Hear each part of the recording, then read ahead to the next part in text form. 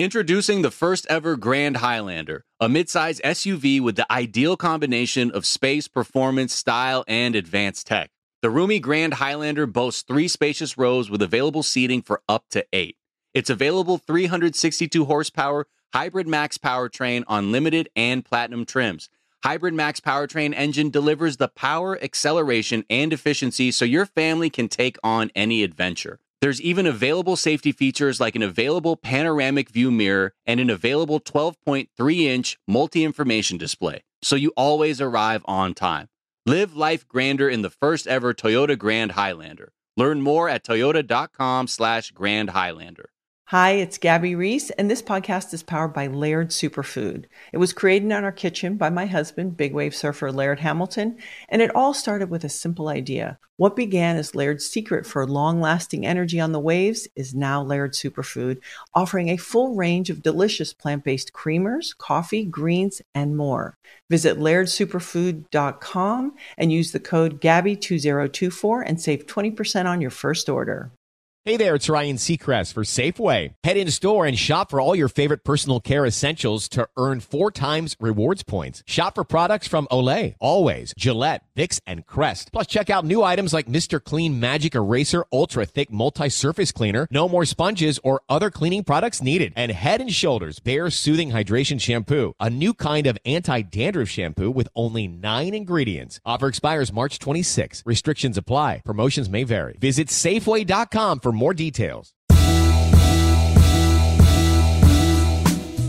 Welcome to NBA Finals File with Robert Horry and Jabari Davis. I am Jabari, former NBA writer turned podcaster, and this is 7-time champ Robert Horry, a.k.a. Big Shot Bob. To Horry for 3. Oh, unbelievable. This guy is off the charts. You know what? I'm kind of sad, Jabari. Why is that? This is the last one in this series. But you know what? I'm excited also because this is featuring, in my eyes, 2 of the best guards to ever play this game that we don't talk about. So I'm excited for this series. I'm excited for this game and this matchup. So I can't, it's bittersweet, so to say. I feel you. I appreciate that, and I'm right there with you. I was going to wait till the end, but I will say this has been a great run. You know, as Rob just alluded to, this is the final, the final series of this season. I'll say, at least for now. But it's been a heck of a run. A great 10 series. Going through them with you. I totally agree. When you deep dive into each and every series like we have, it makes you really love the game. Even though I played the game for 16 seasons, it's opened my eyes up to so many different players that you forgot about. It opened my eyes up to so many different aspects of the game. Think about it. These young guys now, they don't even know what illegal defense is, where you have to be lifted. Mm-hmm. It brought back all these old memories of the game. Hand check and traveling.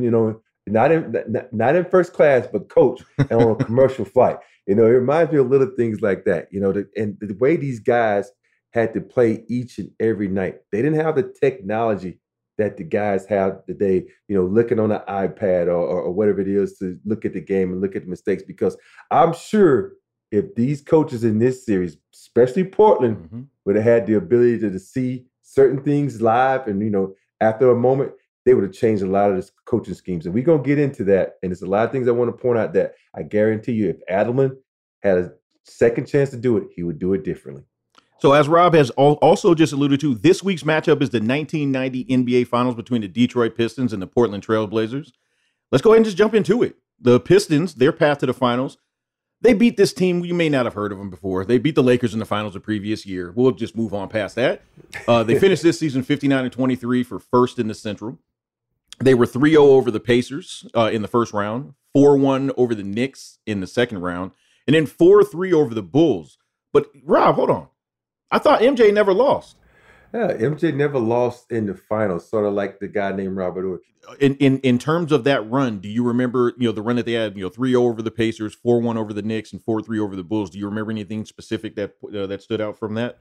It's weird. I was in college at this time, and I really wasn't into NBA basketball at this time. I was a sophomore in college. We had just lost in the NCAA tournament, and someone ranked me in the top 10 as small forwards in the country. I'm like, what? It says, you might make it to the NBA. And my whole focus changed. And it's like, I can remember sitting in Bryant Hall, sitting at lunch, and Michael Ainsley, who went on and got drafted by Orlando, he was telling me about this. And I had never thought about going to the NBA. And at that moment, my whole perspective came. I started, lifting weights harder. I started training harder.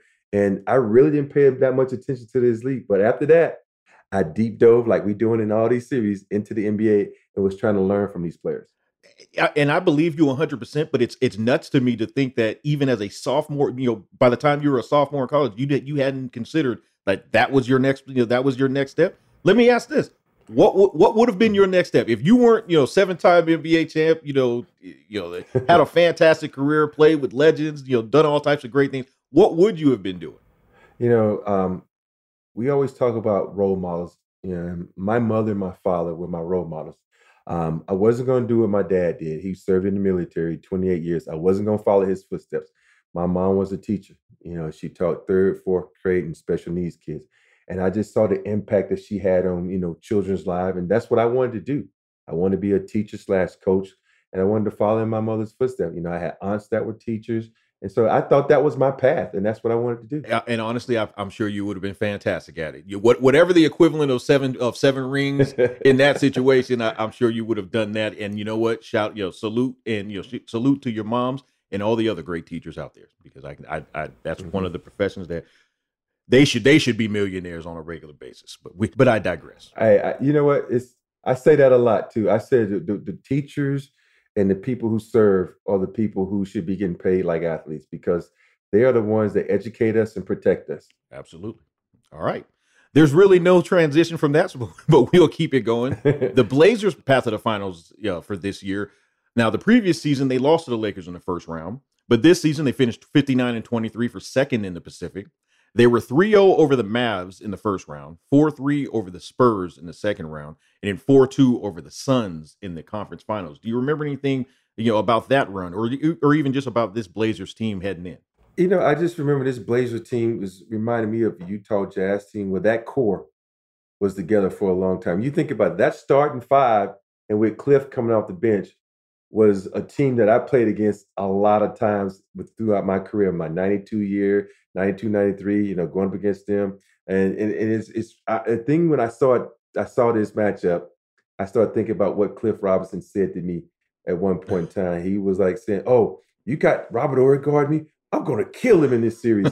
and we end up kicking their butts. I had a great series. And I remember when the reporter said, Cliff Robinson said he was going to kill you. I said, I guess I was resurrected. So here we go. We went on to the next series and we won the next series. So it was cool.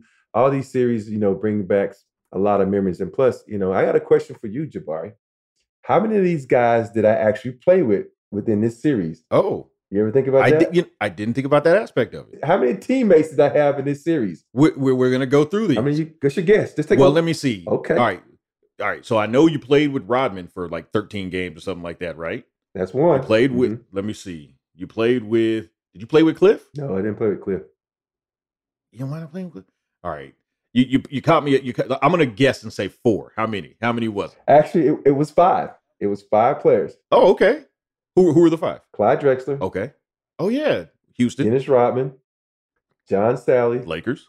Mark Bryant.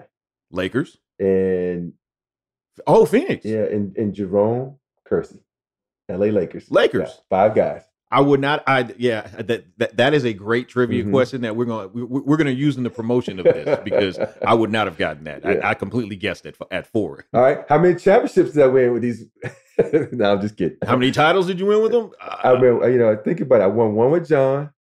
I won 1 with John, 1 with Clyde. So that's interesting trivia for this podcast. I know we probably getting off track right now, so let's get back on this track. Oh no, that's okay. That's what we call the good stuff. That's the good stuff that we appreciate you for bringing. This is story time within the story time. Exactly. Okay, so what about the historical significance? We already know we're going to have a Zeke conversation or two over the course of this series. But you've got young Rodman, you've got Bill Laimbeer, who is a name that I'm pretty sure we're going to continue to discuss throughout. You got the microwave, you got Drexler, obviously Terry Porter. Joey D, but here's one for you that I had completely forgotten. He doesn't end up having a huge impact in this series, but I had completely forgotten that a young Drazen Petrovic was on this Blazers team. Totally forgot that. Yes, and if people don't know who this guy is, they need to Google him. He unfortunately died in a car accident, and he was one of the greatest shooters to play this game. Let me just say this: when he went from the Blazers to New Jersey, oh my goodness, he used to give us fits. The guy was an incredible scorer and could just flat out play. That's absolutely when I knew him. Like I remember the Jersey teams, where it was what's my man's name? Derek Coleman. Was Kenny Anderson on those teams? Chris Morris. Okay. No, Kenny Anderson was not after Kenny Anderson. Yeah, he was okay. But yeah, no, Chris Morris, that whole crew. Yeah, they had a really good team. What about the coaching matchup? Did you have any feelings about this one heading in? You got Chuck Daly, more, your all-time legend, more of a traditionalist in terms of, the style that he played, definitely inside out. Rick Adelman, seemingly wanted to be, very up tempo at this stage. It's funny. The broadcast mentioned in particular, like in the lead in about how many threes, Portland shot and, or just their ability to shoot them on the break. And then I looked on the year, they only averaged 6.9 attempts as a team like for the year. And it just gives that perspective that's where we were, in 1990. But, what were your thoughts on the matchup? I thought the matchup was great. You look at the matchup on paper, you say, okay, Detroit Pistons, a bruiser. Portland Trailblazers, at long, bruisers, and athletic. On paper, you probably give the edge to the Portland Trailblazers because you got guys like, Cliff Robinson who comes off the bench. Even though he was a rookie in this season, he was young, he was athletic. And then you look at guys like Jerome Kersey, a bruiser, man, can get up and down the floor. Of course, Clyde, the Glide, you can't talk about him enough. And then you got, Buck Williams, who was one of the most solid power forwards in this game. And, one of my guys that I've always loved and thought he was underrated, and we lost him a little too early too, is Duckworth. The favorite line is, how much is a duck worth? And so Duckworth was one of my favorite players growing up. Look, I've already explained, I was built like, a young Charles Barkley. So I had an affinity for players like Duckworth. But I'm gonna tell you the truth. He was better than I remember because for perspective, I'm 10 years old, 10 going on 11 at the time of this series. So I'm a kid, you know what I mean? For whatever the reason was, you as a kid, the big names and you may have seen, Kevin Duckworth, but my man was putting in work in this series. Yeah, it's so many players that go under the radar, and Duckworth, because he's overshadowed by Clyde Drexler, Buck Williams, Jerome Kersey, those are the household names. But people who knew this game and watched Kevin Duckworth work, he was good around the basket, had a nice little shot. He could do things from 15 to 16-foot jumpers, and he could use left, right hand hooks in the post. He was an unstoppable force for a while. He really was. But let's go ahead and take a quick break, because when we come back, we're going to go ahead and jump into game one of this series. You need a vehicle that can meet your family's needs, and Toyota has you covered. Introducing the first ever Grand Highlander, a midsize SUV with the ideal combination of space, performance, style, and advanced tech. The roomy Grand Highlander never makes you choose between passengers and cargo. You can fit both with ease, with 3 spacious rows and available seating for up to 8, and legroom that makes even long trips comfortable. With Grand Highlander's available 362 horsepower hybrid max powertrain on limited and platinum trims, you can be confident you have the power, acceleration, and efficiency needed for almost any adventure your family can cook up.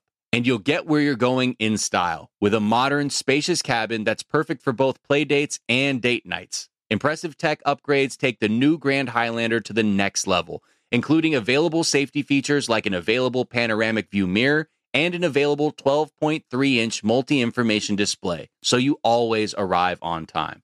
Don't just live life grander in the first ever Toyota Grand Highlander. Learn more at toyota.com/Grand Highlander. Okay, quick math. The less your business spends on operations, on multiple systems, on delivering your product or service, the more margin you have and the more money you keep. Obvious.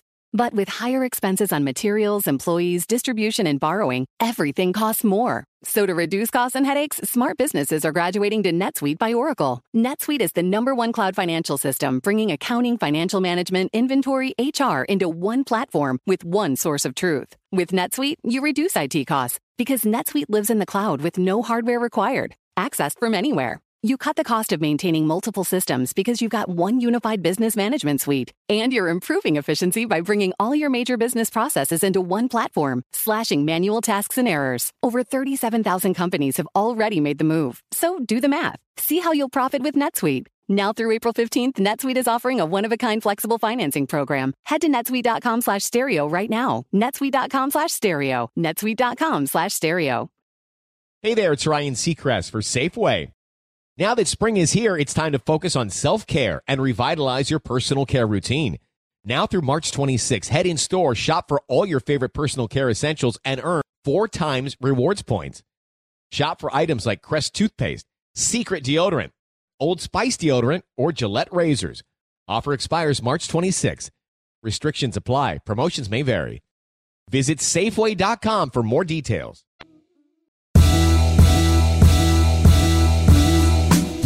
Welcome back here on NBA Finals File. Let's go ahead and jump into Game 1 of the 1990 NBA Finals.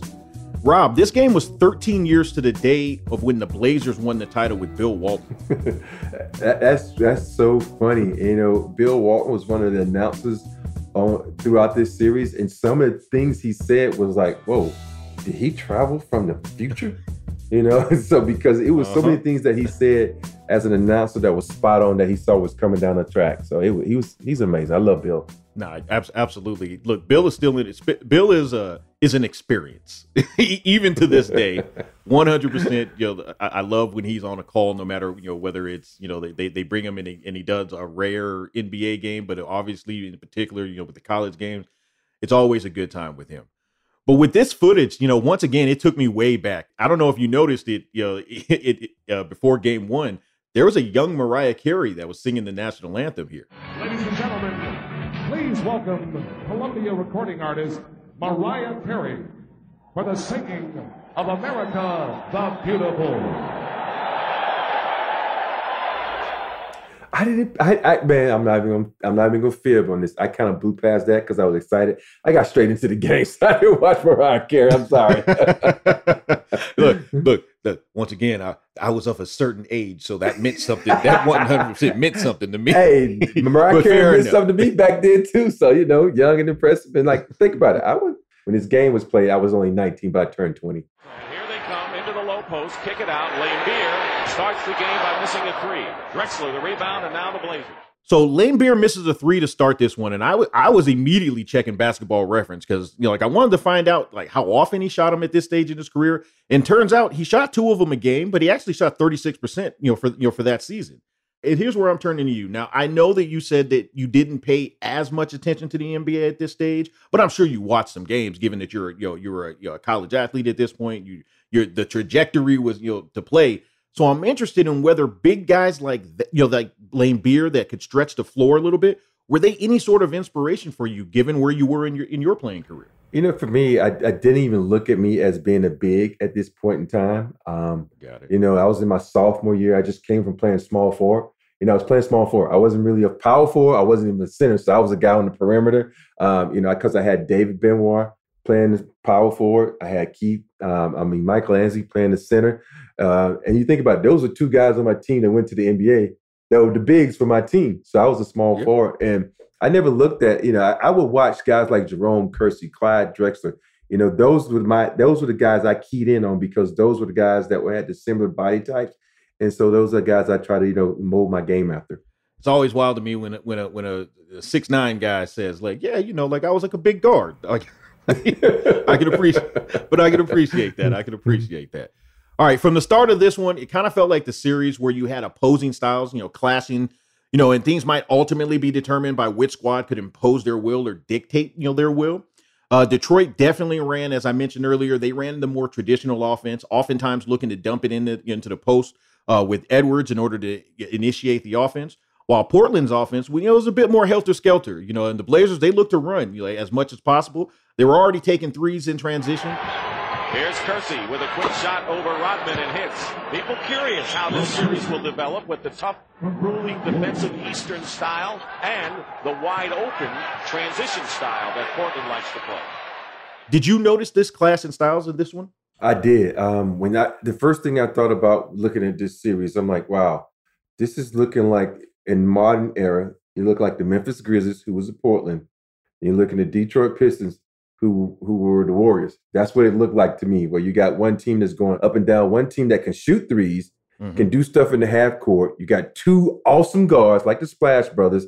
And that's all I could think about. Like, man, this was the Warriors-Memphis game before they were in this day and era. And if you look at the way Portland came out in that first quarter, and if you're a person who've never seen basketball play, you're like, oh, this Portland team is way better than the Detroit team.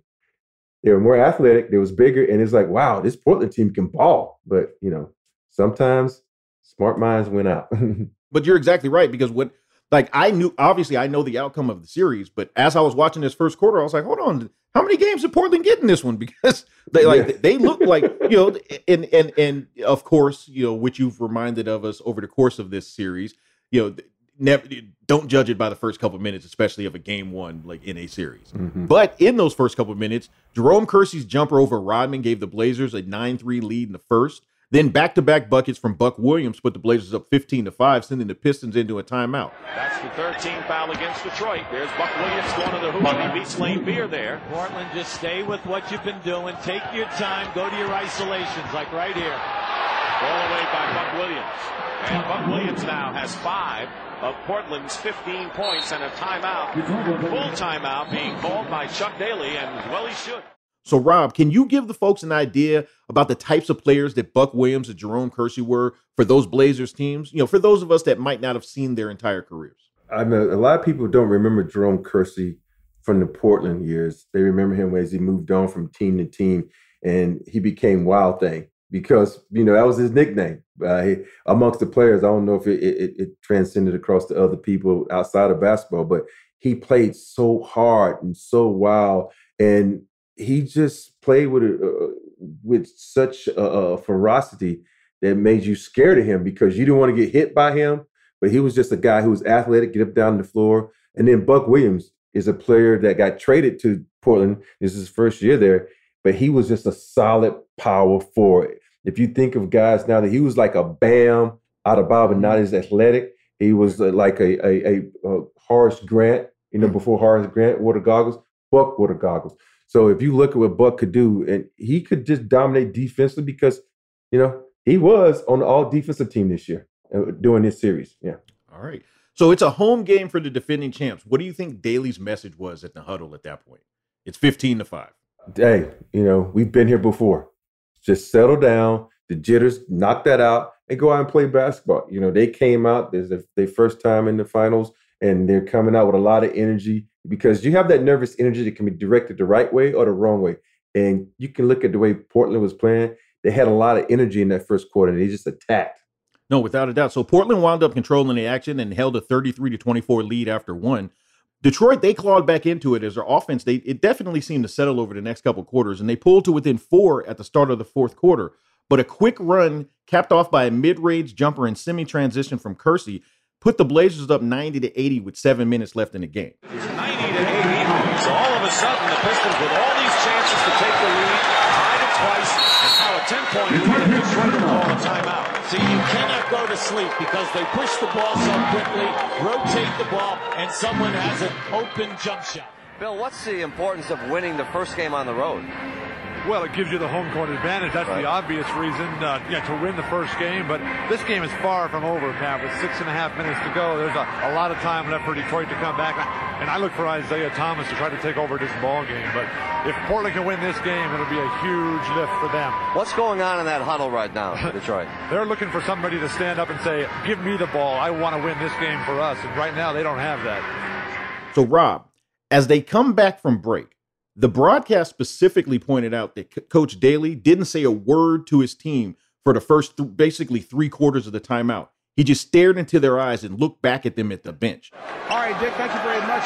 Both timeouts that time sprinkled with heavy doses of psychology. Down on the Detroit bench, Chuck Daly didn't say a word for 3/4 of the timeout, just looked in the players' eyes. They know what to do. Down on the Portland end, Rick Adams, it's our game. Let's go back to Dick. And maybe it's Isaiah Thomas's game because he usually rises to the occasion. Isaiah Thomas just made Bill Walton look good. Is this simply a situation where the coach and the team are already so in sync at this stage that he knew they already knew what needed to be done? And did any of your coaches employ such a similar tactic? A lot of coaches just do that tactic because when you're on a team, I remember my first years with the Houston Rockets. Think about it. I'm the youngest one on the team by 6 seasons. I was talking about vet. You got Kenny was next, then Vernon, then Otis, then Dream. Think about that. I'm like, Rudy Tia comes say some stuff. I'm looking like, I want to tap one of the players like, yo, what does that mean? Because, you just look around and you follow their lead, even though there's some things that are said that you don't know what he's talking about. But when you got vets like that, and they got that oneness with the coach, and they understand his mindset, it's not much need to be said because guys know if they're playing good, guys know if they're playing bad. It's up to you to go out and correct the mistakes that you're making. And the Pistons did exactly that. And I'm glad you said it like that because Zeke came out with a drive and finish. Isaiah Thomas hits another one. He's cooking now with 21 points. How many times have we seen Isaiah? He presses the inner button in the heart, and all of a sudden he just takes it on. And then all of a sudden Detroit was hot. In fact, Isaiah puts up 14 points over the last 7 minutes of the game as the Pistons came roaring back to not only take control, but to take game one 105-99. Dumars making Drexler work.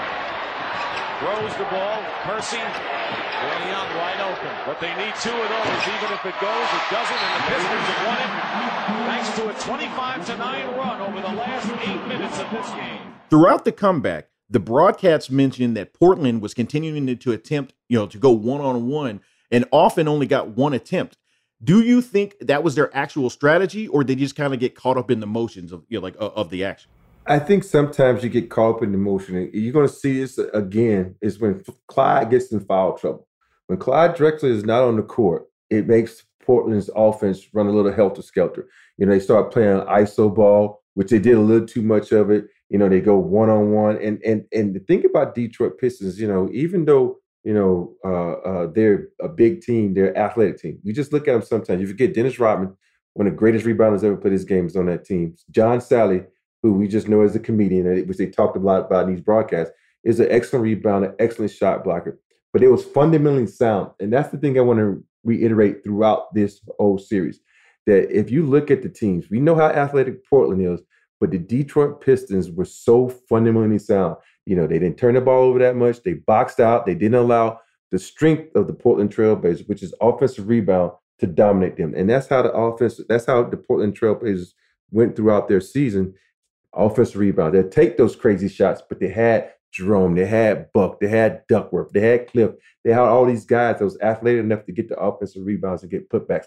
But they didn't get that in this series, and that was key. Isaiah, you guys have been extremely successful this year when you're in the 17 to 20-point range.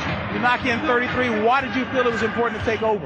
Well, we were struggling a little bit offensively tonight. We didn't have the type of energy that we had Sunday. Sunday's 7th game, I think, took a little bit out of us.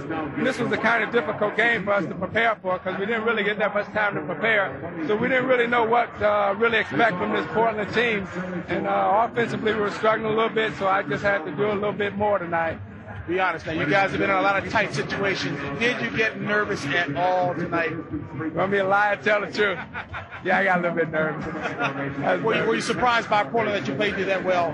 No, I wasn't surprised because they're here in the finals. And anytime you come out of the West, past San Antonio, past Phoenix, past LA, you're a pretty good basketball team. Congratulations. All right, let's go back upstairs to Pat O'Brien. And man, he's with the prophet, Bill Walton. That's right, JB. We always knew you were metaphysical. How did you know Isaiah was going to take over this game? I didn't know he was going to do it. I just thought he would. But, what happened to the Trailblazers was they stopped playing with 7 minutes to go. They had the 10, 12-point lead. And they just stop playing. What has to go through your mind when you're in a situation like that is you got to score points. When you're in the championship and you're on the road, you're coming down the stretch, you got to think points, and more points. And Bill, they didn't score at all. What do they have to do now to get themselves back together for game 2? Now, they've got to put everything that happened tonight out of their mind. Everything bad that happened in the last 7 minutes of the ball game. They got to erase it completely, start afresh, come out and just keep playing good basketball like they played in the first 3.5 quarters. And like you used to play. Thanks for joining us tonight. It's fun having you here. Great to be here. I told you you'd see a great game. It was a great game, and we'll see a lot more of these. So let's go ahead and go to game 2. One distinct feeling that Portland coach Rick Adelman had prior to game 1 was that it was there for the taking. And, Coach, indeed, for 42 minutes, that was the case. What adjustments for game 2? Well, I think during this game we have to do a better job around the basket. We didn't keep them off the offensive boards at their offensive end, and we didn't really get the offensive boards we normally get. So we were concerned about that because that's been a strong point all year long, and we felt if we would have controlled the backboards, we probably would have won that game fairly easily. And the other thing is they just got too much penetration and put a lot of pressure on us and got a lot more free throws than we did. And those two areas we got to be concerned with. After such a disappointing loss, any signs of concern emotionally for your team? No, there really wasn't. I think all our guys felt that we should have won the game. They felt that we made some mistakes down the stretch that cost us, but they all felt we can compete with this team. So they were very confident today. Because Detroit, they went to James Edwards at the start of this one as well, but the ball movement, it just felt a little bit more crisp. Well, the Pistons always like to start the ball game by going down inside, especially to James Edwards to open things up. Try to play two-man basketball. And he was hitting stride for a nice turnaround jumper to kick things off for the Pistons. The Blazers responded by immediately finding Duckworth in the post. Now, I like this right here. Going into Duckworth, make Lambier work. Couple of pumps by Duckworth, and the score is tied with the two big men. As long as you apply pressure up front, the big men get in foul trouble. With that comes substitutions. That's always to your advantage. In order to make Lambier work on the other end from the start. And honestly, he showed some really quality footwork. Can you just give the folks a little bit about Duckworth? Because I almost feel like, especially my generation and those that came afterwards, we may just see like a big body out there. A lot of people don't realize just how smooth his game really was. Yeah, his game was really smooth. It had a really nice touch to it. And Duckworth, when you have that size and strength, usually guys say, "Oh, I'm not going to let you go this way," and he'll set you up. He'll make you think he's going middle, then he'll drop step back to the middle. Or he just turn around and shoot a little jumper. His touch, even though his shot wasn't the prettiest shot, an awkward shot, but it was efficient. And that's all that matters at the end of the day if it gets in. I say this all the time. It's about getting buckets. And Duckworth was a bucket. He was a walking bucket down there in the post. Absolutely. You never told me the Pistons were a one-man team. Duckworth goes in and hits again. Duckworth has 2 hoops. See, I like that strategy because it's going to make Lambier work defensively, put pressure on him, lose a little bit of that energy. So, Rob, it also looked like they were trying to make a point to attack Lambier from the start. So I'm interested, on a team with so much talent all around, it was Bill a bit of their wild card given his relative, versatility? Bill was we talk about Isaiah, we talk about Dumas, but I think Bill was their leader, their emotional leader on the court because he did so many things for them. He facilitated a lot of their offense. Think about it. We always talk about, these bigs in this day and era. Bill, he might be the originator of being a center to knock down threes. He was pulling guys out, and it was so weird. If you watch this game, the bigs were nowhere near him when he was taking his threes. They were deep into the paint. They was almost at the rim, and he had his shot, and he was able to knock it down. But, for people who don't know Lambier, and they just think about the straight bad boy image, just think about all the hard fouls he used to give. But he was a very smart player. He was a guy that could knock down some big shots, and he was a guy that could really pass the rock. Absolutely. So the Pistons, they continue to go to Edwards earlier in offense. Well, team, and they're going to keep going to Edwards until he gets it right. He has 10 points right now. And look, I got to be honest about this one, Rob. I didn't remember Edwards having such a lively body at this age. I know that, current players, they make us feel like 34 isn't that old. But for a big guy in his 13th season back then, it was really impressive over the course of this series. Man, people don't know Buddha, which is James Edwards' nickname. People would call him Buddha. Buddha would go to work on you, man. He was one of those guys that had it all in the post. He had turnaround jumpers. He could go over right shoulder, left shoulder. And I think if you watch him, you say, okay, he looks a little like Dream on the post where Dream would do a little shimmy, a little fadeaway. It looks a little bit like, Rasheed Wallace, where Rasheed shoots it really high. Buddha did all that. It's like a lot of guys might have, emulated Buddha because Buddha was one of the most fantastic scorers in the post. And if I had to go between Duckworth or Buddha, I'm taking Buddha because Buddha was a master in the paint, at eluding the defense and fading away, hitting jumpers. But Duckworth was more of just a spot-up shooter. I really like those comparisons that you had. The guy that I thought of over the course, I was like, here's a little bit of Pat Ewing in his game. And I recognized Pat was already in the career, you're well into his career at this stage. But I saw, in his movements, I was like, okay, this is like young Pat or, your prime Pat. But either way, always fun to, look back at these old time greats. One play that I want to highlight, it comes in the first half as Rodman grabs an offensive board and he has the ball knocked away by Drexler. John Sally recovers the ball, but sort of floats a pass out near the three-point line that Drexler actually picks off and starts racing the length of the court. Zeke, look, I'm going to give Zeke his credit. He did his best to get back and get in position. He tried to take the charge, but Rob, anybody that knew Drexler, and I feel like if Zeke had this to do all over again, he'd probably do it again, but he might think twice. Drexler just takes off, but basically like right inside the dotted line and yams it all in Zeke's grill.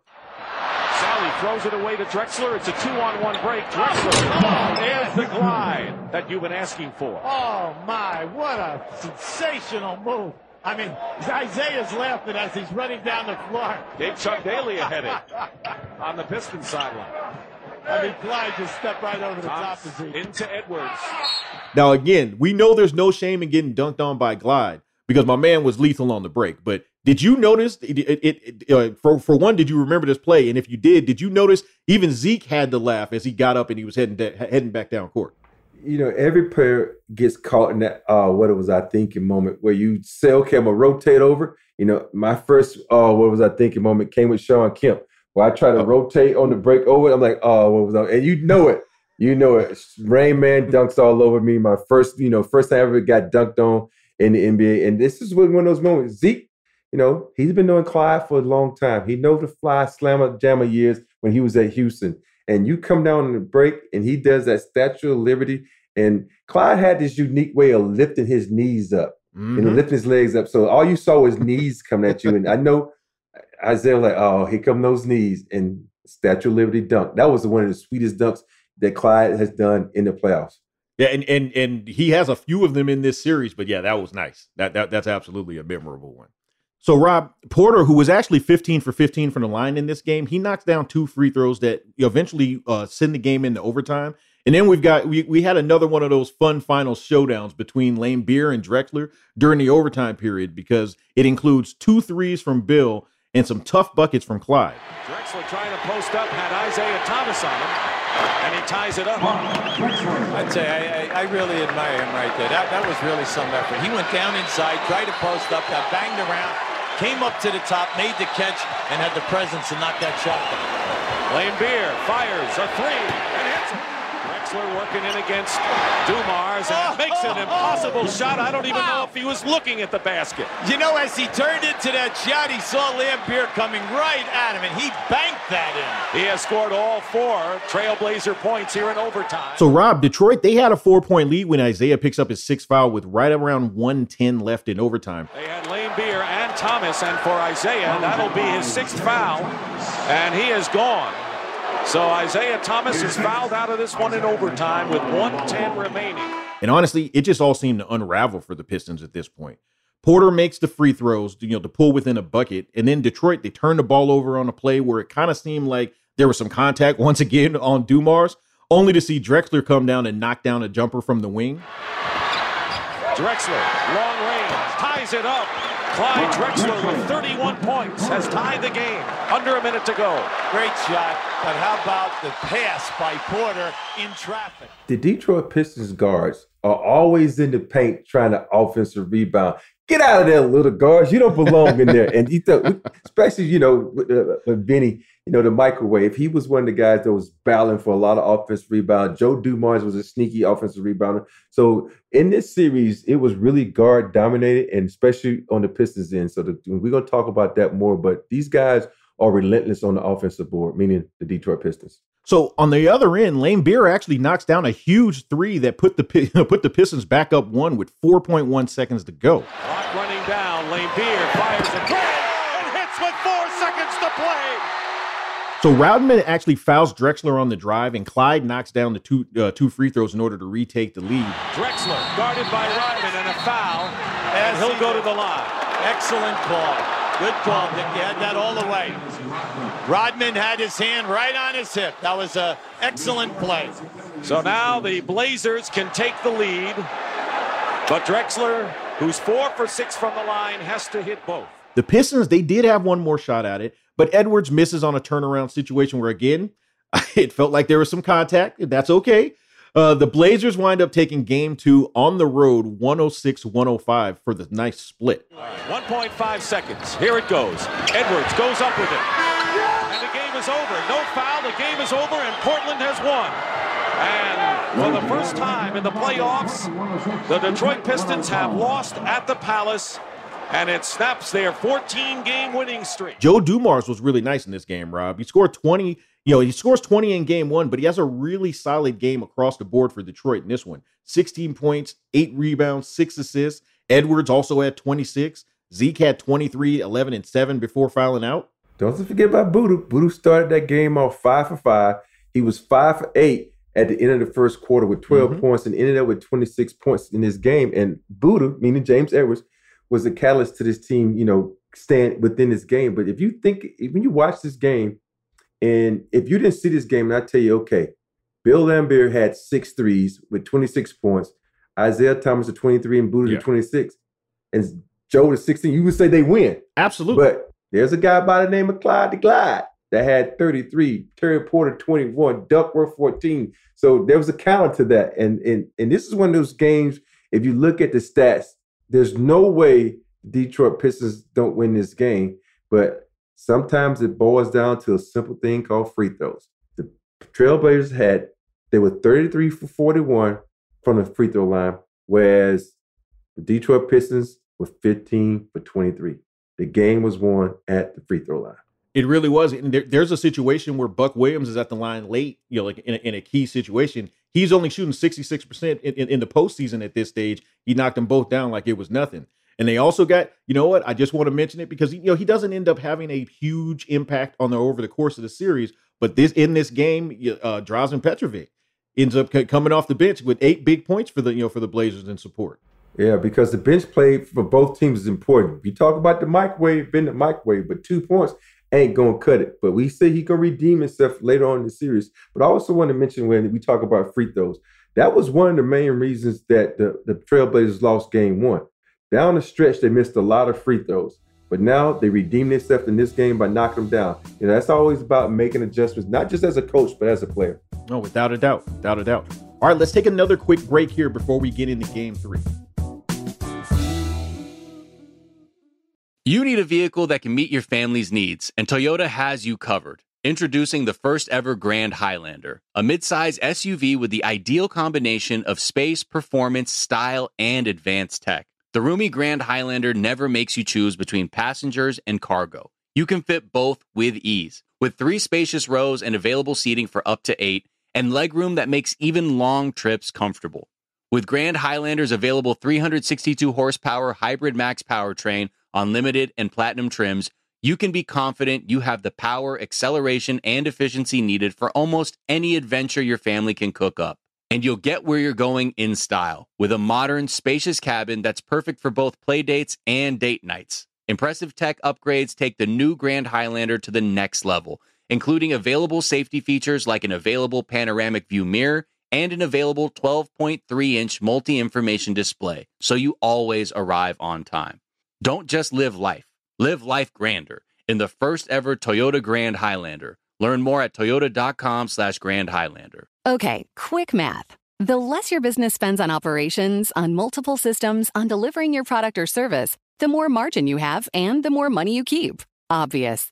But with higher expenses on materials, employees, distribution, and borrowing, everything costs more. So to reduce costs and headaches, smart businesses are graduating to NetSuite by Oracle. NetSuite is the #1 cloud financial system, bringing accounting, financial management, inventory, HR into one platform with one source of truth. With NetSuite, you reduce IT costs because NetSuite lives in the cloud with no hardware required, accessed from anywhere. You cut the cost of maintaining multiple systems because you've got one unified business management suite. And you're improving efficiency by bringing all your major business processes into one platform, slashing manual tasks and errors. Over 37,000 companies have already made the move. So do the math. See how you'll profit with NetSuite. Now through April 15th, NetSuite is offering a one-of-a-kind flexible financing program. Head to netsuite.com/stereo right now. netsuite.com/stereo. netsuite.com/stereo.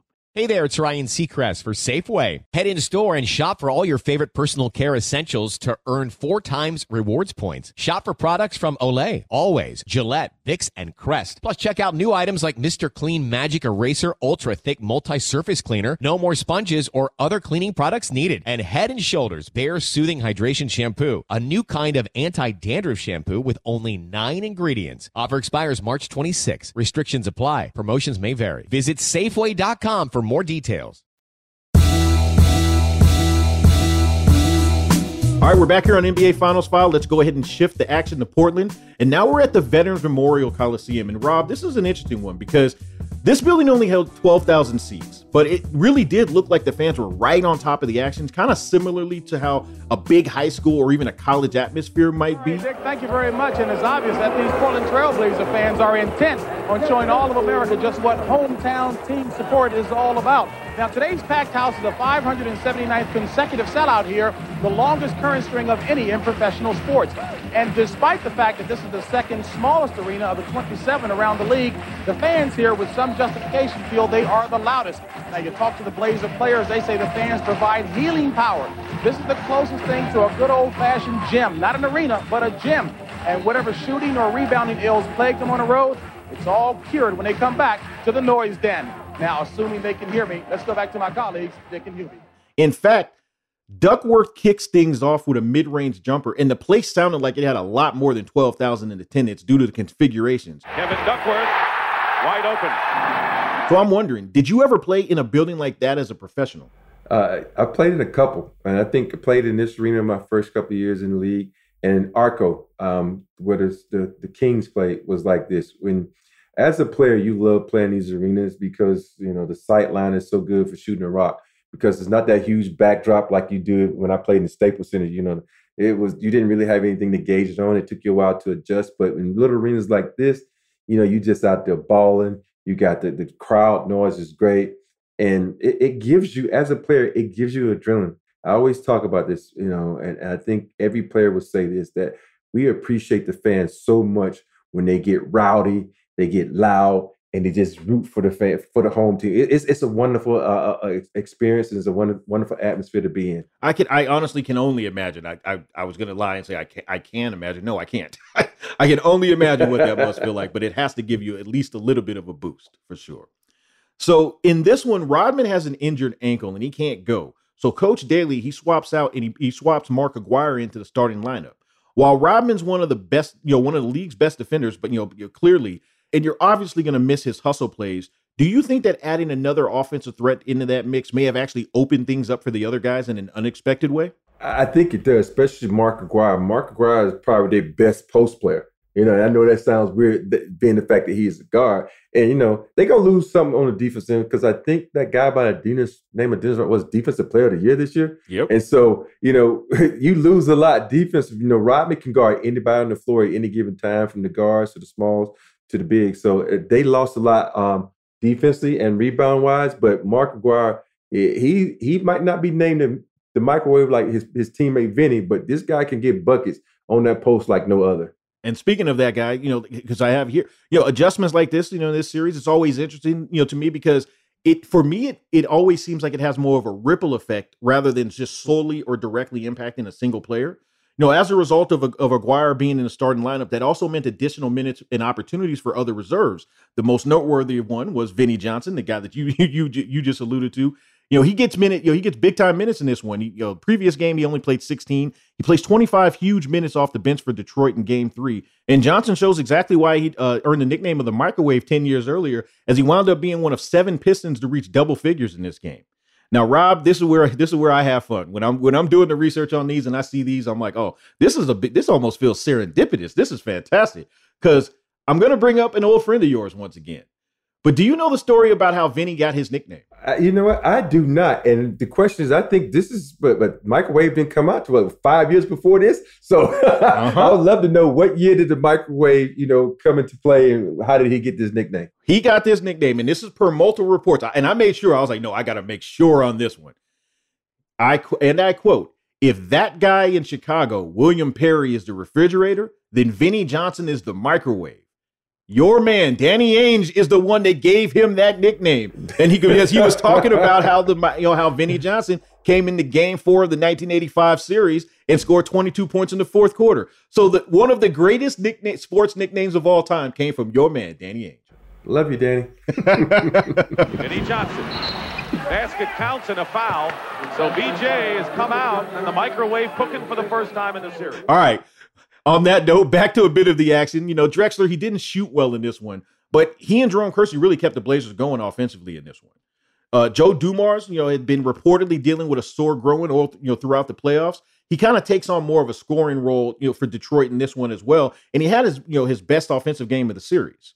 So, Rob, this is a bit of a theme of the show. As we know, it tends to happen every series. But what does it do for a team when it gets a somewhat unexpected, offensive burst from multiple guys in ways that Dumars and Vinny elevated their games for this one? It takes a lot of the pressure off guys like Dumars and Thomas.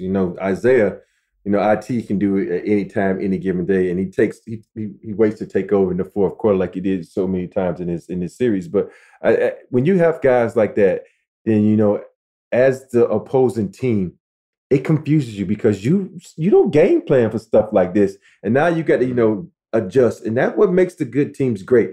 They're able to adjust off the fly. You say, you know what? You go back into your memory bank, say, okay, we did this with X player.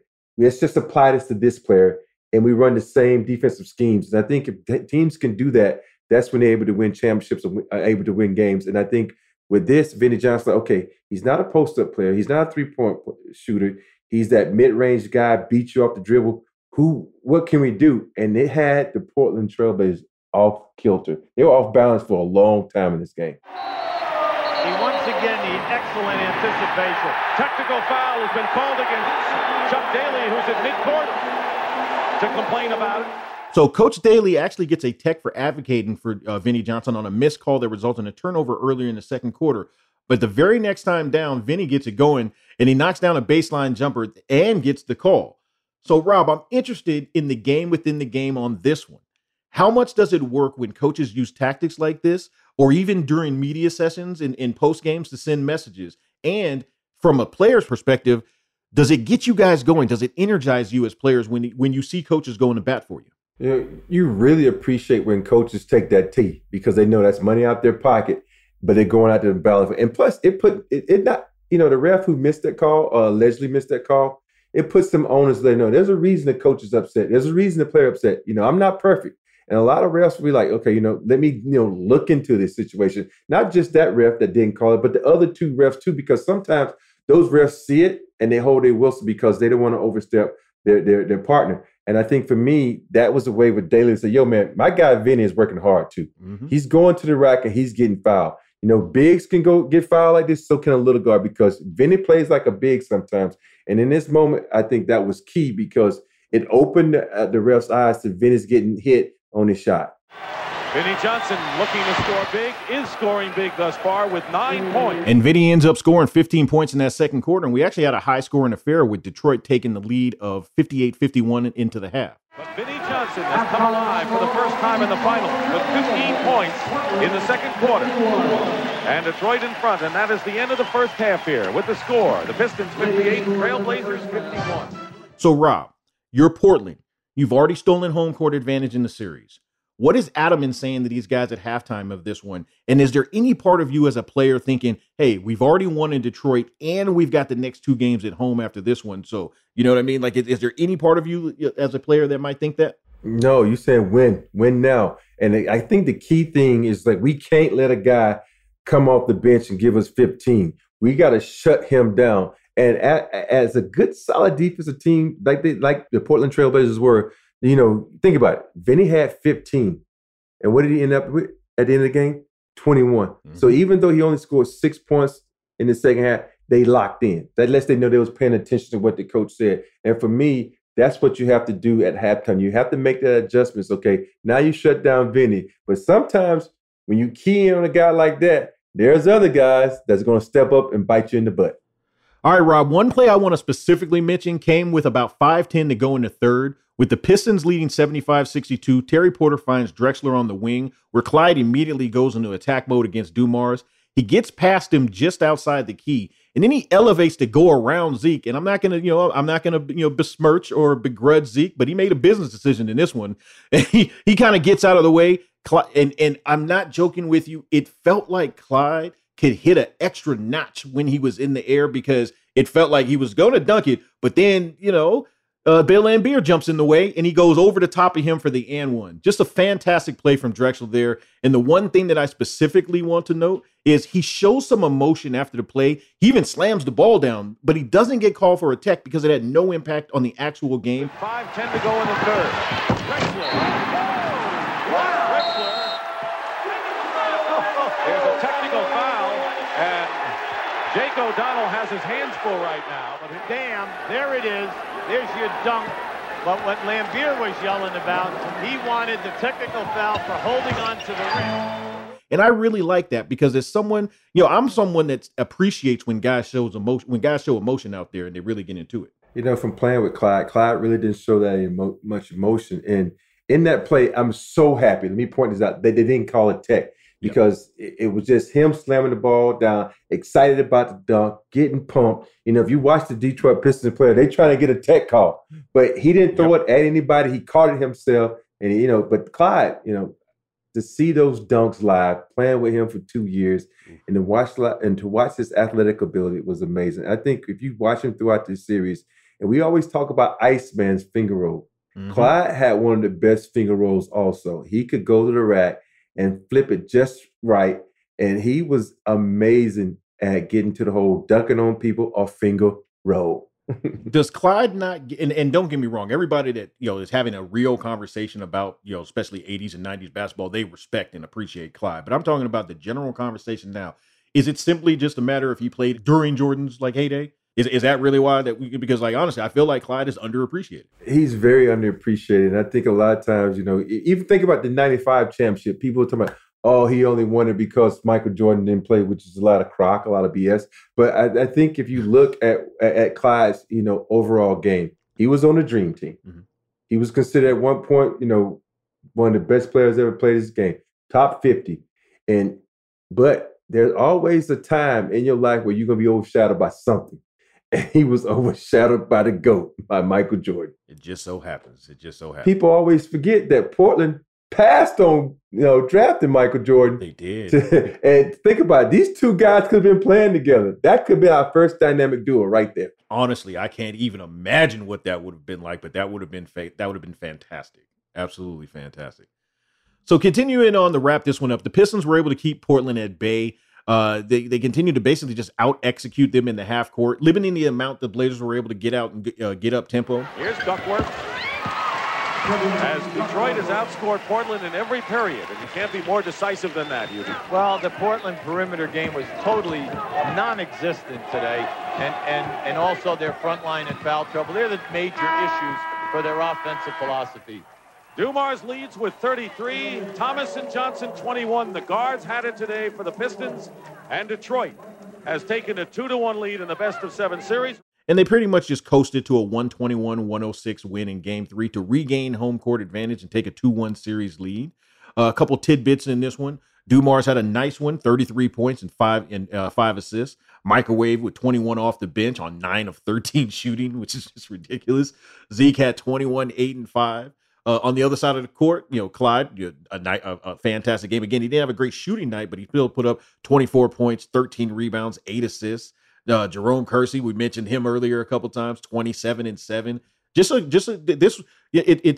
one of those games where it's the biggest blowout of the series, but there are a lot of great performers throughout. Yeah, a lot of great performers. And you think about this, you look at the series, it's going to be a lot of guard play, in this series. But then you have a guy like Jerome Kersey who comes up and leads his team with 27 points. But if you look at this and you talk about a team effort, the reason the Pistons won this game because it was a total team effort. They have 7 guys in double figures. And I always like to say this game is about quarters. Sometimes if you win a quarter, you might lose. Sometimes you win a quarter, you might win. But in this sense, the Detroit Pistons won every quarter. They didn't lose a quarter. So, if you win every quarter, that means you win every game, right? So they won this game big time, 121-106. A lot was made about your poor shooting the last several games. Why weren't you concerned? Because I felt like my shot was on. It's difficult when you come off the bench and you get 4 shots, 6 shots. I'm a scorer. I'm not a shooter. So I need more time. I need more shots for me to be effective some nights. Some nights I can come up and hit the shots right away. Some nights it takes a little more time. But, once I get into my rhythm, everything's fine. Were they consciously looking for you today? Today, definitely. When I first went in the game, they called like 4 plays in a row for me, and it helped me a great deal. You guys have the home court back now. Well, we felt like we can come up here and win, and we're not happy with just one, so look out. There you go. All right, we're going to end part 1 here, but come back for part 2 with one of the greatest shots in NBA history that you might not remember. Introducing the first ever Grand Highlander, a midsize SUV with the ideal combination of space, performance, style, and advanced tech. The roomy Grand Highlander boasts 3 spacious rows with available seating for up to 8. Its available 362 horsepower Hybrid Max powertrain on limited and platinum trims. Hybrid Max powertrain engine delivers the power, acceleration, and efficiency so your family can take on any adventure. There's even available safety features like an available panoramic view mirror and an available 12.3-inch multi-information display, so you always arrive on time. Live life grander in the first ever Toyota Grand Highlander. Learn more at toyota.com/Grand Highlander. You deserve to treat yourself, so turn your tax refund into a U fund and give yourself a Straight Talk Wireless Extended Silver Unlimited plan and get a new Samsung Galaxy A14 on them. You can get a great everyday value on wireless with Straight Talk's Unlimited plan starting at $25 a line per month for 4 lines. You'll save so much you'll be enjoying that refund all year long. It's the refund that keeps on refunding. Find Straight Talk at straighttalk.com or at your local Walmart store. Taxes and fees not included. Offer valid through 4/14/24 while supplies last. Online only. Must purchase a Straight Talk Extended Silver Unlimited plan to qualify. Limit of 5 phones per customer. Family plan discount with 4 lines, all on the Silver Unlimited plan. Not combinable with autopay discount. Turns out a delightfully clean home can make for a delightful start to the day. At Mrs. Meyer's, everything they make is inspired by the garden. With plant-derived and other thoughtfully chosen ingredients, their cleaning products smell like a dream and work like the Dickens, leaving your home sparkly clean and your to-do list tackled in no time. Goodness, there's no better feeling than that. Mrs. Meyer's, rooted in goodness. Visit mrsmeyers.com today.